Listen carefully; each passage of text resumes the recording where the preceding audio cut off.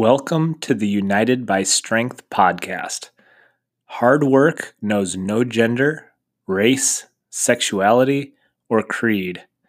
It is the universal building block upon which successful tribes are built.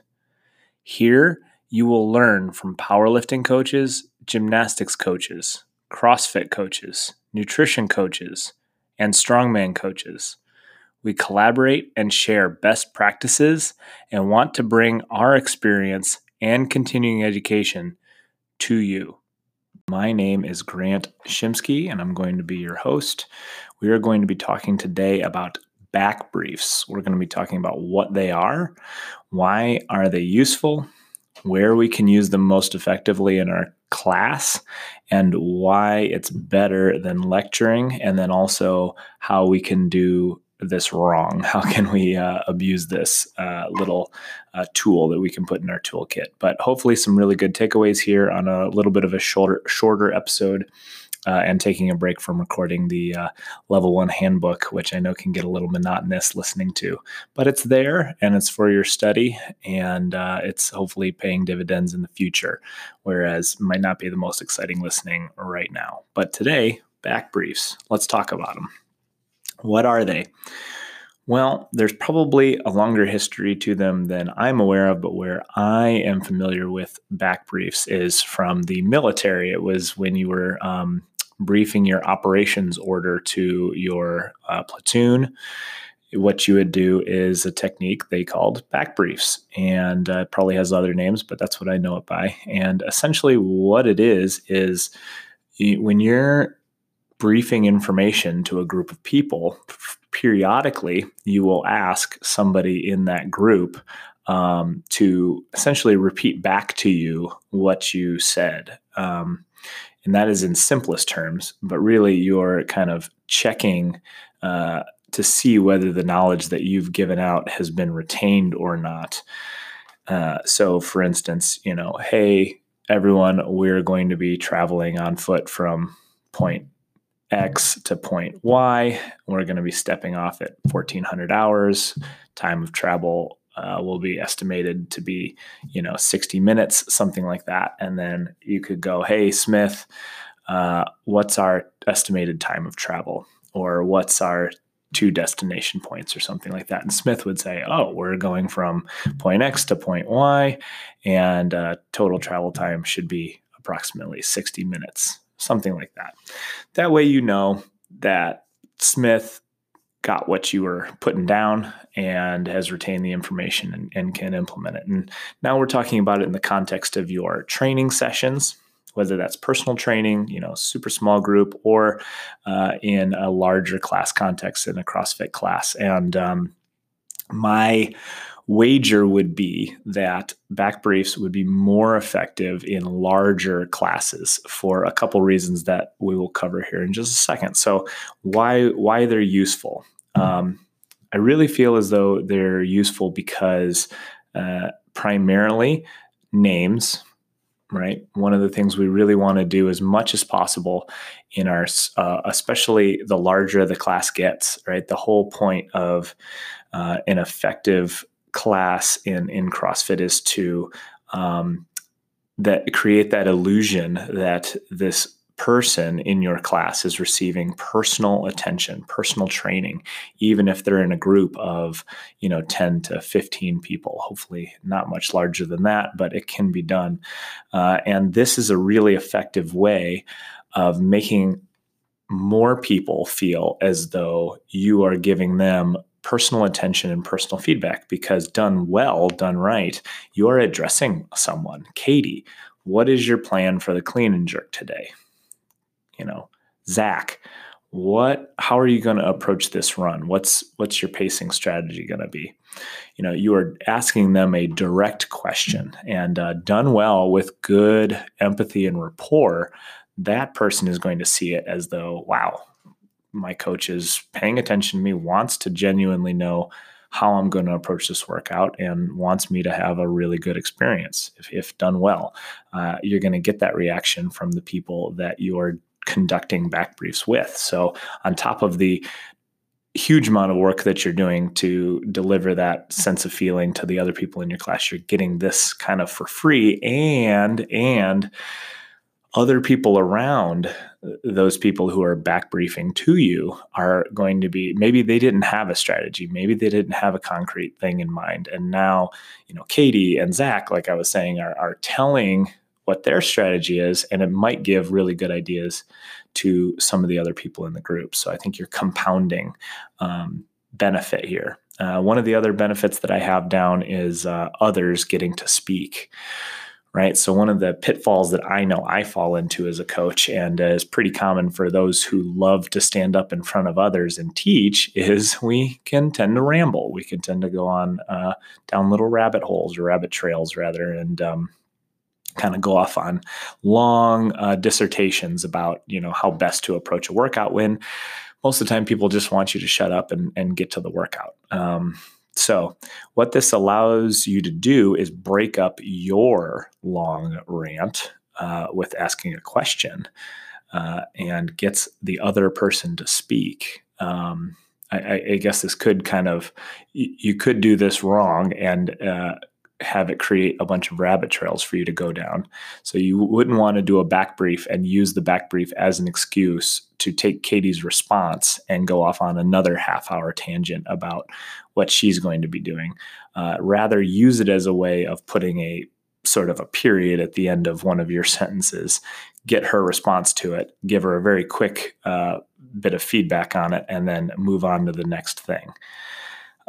Let's talk a little bit about where back briefs can be used most effectively in your class, because I believe, using the standard CrossFit lesson planning template, there's some really effective places that you could put in back briefs, and there's also some places that, either wouldn't be effective or wouldn't really be super appropriate. And the first place that I have listed is pretty plainly the whiteboard brief. I mean, this is the place where, it's raw information delivery. No one's moving at this point. Everyone's eyes are on you, and you are communicating, some of the most essential bones, the structure of what's happening today.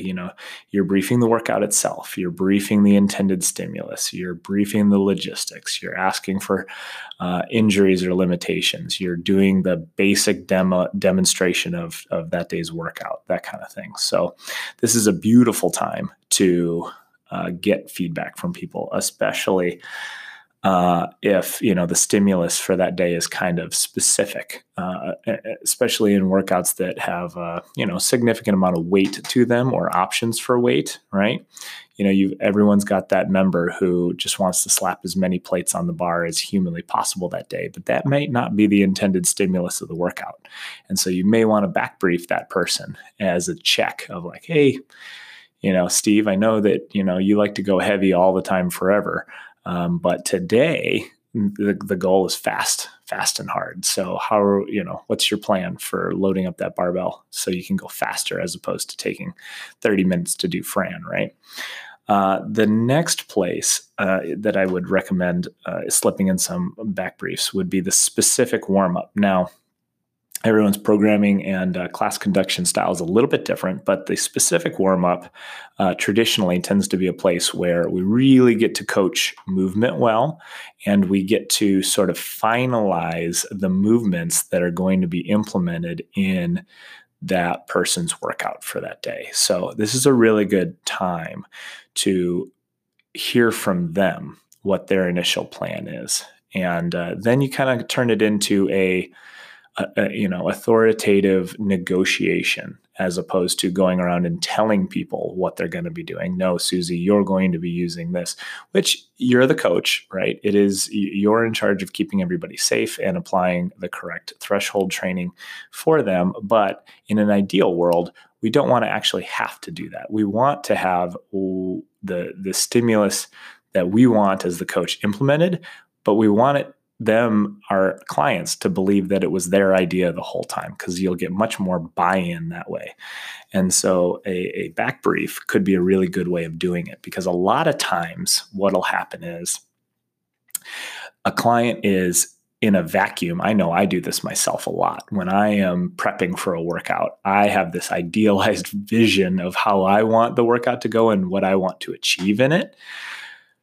But if someone came around and asked me my plan and made me actually say it out loud, which would turn it into reality, me saying it out loud would make me realize, oh, that might not be the best plan. That might be a little too heavy. That might be a little ambitious. Maybe, I should work on, having a really good technique with this and knocking it out of the park in terms of having great quality of movement through this whole workout instead of the nightmare that I set myself up for, even though it would look cooler on the leaderboard if I could get through it, but I probably couldn't. So the specific warm-up would be a really good time as you're going around to each athlete individually and coaching them to better movement. Get an idea for what their plan is, what headspace they're in terms of approaching this workout, and make those, adjustments as necessary. And then the third one is the bathroom break and workout pre-check. Now, like I said, everyone does this a little bit differently. If you have a very robust, specific warm-up, and you've already gone around and done this quite a bit, and everyone seems like they're in a good place, you might not need to do this here. It might just be, a very quick rehearsal or rundown and then 3, 2, 1, go. However, if, you make it a habit of doing a strategy talk right before a workout, this is another area where we as coaches wanting to give every little detail to our clients can get caught up in just going on a very long dissertation about every possible permutation and little nuance of how to approach the tactics of this workout. And I think this is really compounded in gyms that deviate away from CrossFit.com programming. I'll stand up on my soapbox and defend .com programming all day. But I notice this a lot in gyms that have, complex programming, dual workouts where there's a strength and a Metcon portion, or for some reason, it just seems like it's the habit these days, like thinking that, couplets and triplets are boring for some reason. So the scoring strategy and complexity of some of these Metcons I'm seeing in programming are just like, I have to read them 3 or 4 times before I figure out how you actually score this thing. So if it's confusing for the coach to read, it's like 10 times as confusing for your clients for sure. And then trying to explain the tactics for how to best execute that workout, it just multiplies time end over end. The depth to which you need to go to explain, explaining Fran and the stimulus that's intended and the approach to the workout is real easy. It is a couplet and it is fast and hard, right? It doesn't take a whole lot, but when it's, 3 different pieces and it's actually 2 different Metcons with a rest interval in between and, the reps invert between rounds or something, I've seen all that stuff. And, I just, maybe for advanced athletes that don't take classes, that keeps things sexy and interesting. But when you're a newer coach standing in front of 20 people who have various degrees of knowing what the hell's going on, that's a terrible thing to have to brief. So keep it simple, stupid. There's a reason couplets and triplets are the backbone of CrossFit. So there's that. You can try to slip in some back briefs here at that pre-check and after the bathroom break. This is an opportunity to make sure that, raise your hand. I know I'm raising it right now. How many times you've, had a class where it's 3, 2, 1, go. And within the first few seconds, you realize some client was just not paying attention to you during the brief, or started thinking about soup or saw a squirrel outside and, is now doing the wrong set of reps or starting in the wrong place or something like that. So it happens more often than you think, despite your best intentions. And so back briefs right before the workout starts is a good opportunity to just try to further catch any possibilities of that happening. So almost done here. Why it's better than lecturing is a note that I put down. And I've already covered this quite a bit in just that, like me, there are quite a few other coaches out there who enjoy being teachers. We enjoy standing up and we want in front of others and giving information. And we want to give them all the information because we think, the more, the better. And that's not always true. Many people are there to come get a workout in. They want guidance. They want to do it safely, but they don't want to hear a dissertation in exercise science. And so punctuating your briefing with back briefs and using it as a way of saying, okay, Grant, time to stop talking. Let's ask somebody a question and move on from here is a great way to sort of, it's a tool you can use to break up your own monotony. And then lastly, doing it wrong. How can we screw this up? So a couple things I put in here is, I put, or the way I imagine it done wrong seems very similar to me as the like the burpee penalty kind of deal for someone rolling into the gym late, right? There's a positive and good way of addressing that situation, and there's a very wrong way and negative way of addressing that situation.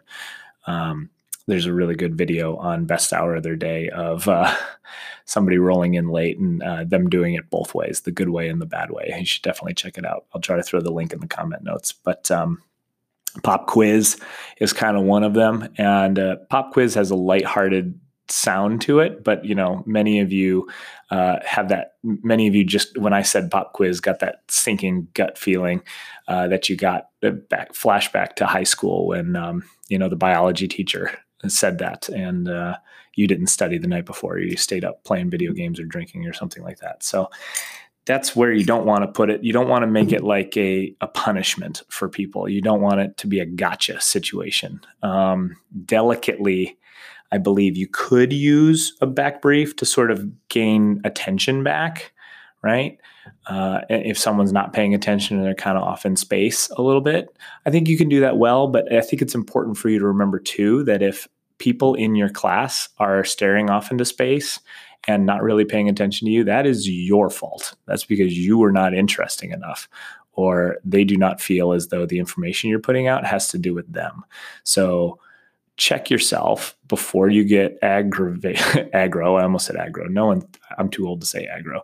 Before you get aggravated with them and use a back brief as like a, hey, Susie, pay attention, stop screwing around. Remember, Susie's not paying attention because you're not interesting enough. So be kind and empathetic, and you can still ask her a question, but do it in a nice way. And I wrote drill sergeant down here for the same thing. Like, you're not using back briefs to aggressively go around. And the goal is not to have people who take your class be in fear the entire time that, oh no, Grant, makes fun of you if you don't answer the question correctly when he asks you in the middle of class, or makes fun of you when, you don't quite get the stimulus right or give him the answer that he wants. Like, that is a very toxic environment to create for your clients. You always want it to be welcoming and the best, best time they have that day. So that's the goal. A couple ways you could do it wrong there would be to use it as a tool for punishment or embarrassment, or to single people out in front of others. Just remember, fear of public speaking is like the top, fears that people list in terms of things they want to avoid at all costs. So realize that is what you're doing to people. They are opting in to being in a group environment. So it's to be expected that they'll be talking with others, but many people are still kind of shy. So you need to be very cognizant of that. But when you single somebody out in a class and ask them a direct question, be empathetic. If they don't have a great answer for you, they're stumbling over their words, help them. Be very, very kind and make them come out the other side, no matter what they say, looking really good. And you will be more likely to have a client the next week instead of a cancellation email in your inbox, right? Okay, so those are back briefs. Just a good way of doing a quick check on learning, putting a member or a client in the spotlight for a second, giving them a chance to shine, using more names in class, and highlighting your members instead of you being up on the stage the entire time. It's a good way to share the spotlight with others, as well as make sure that the information you're disseminating is actually being retained. So that's our quick episode for today. That was Back Briefs. Thank you for listening to the United by Strength podcast. We hope that you enjoyed the information that we were able to put out today. Please take from it what you want and leave what you don't. If you have feedback for us, please send it to unitedbystrengthpodcast@gmail.com. Please leave us a review if you have the time. It really helps people find the podcast and allows us to grow our base of listeners.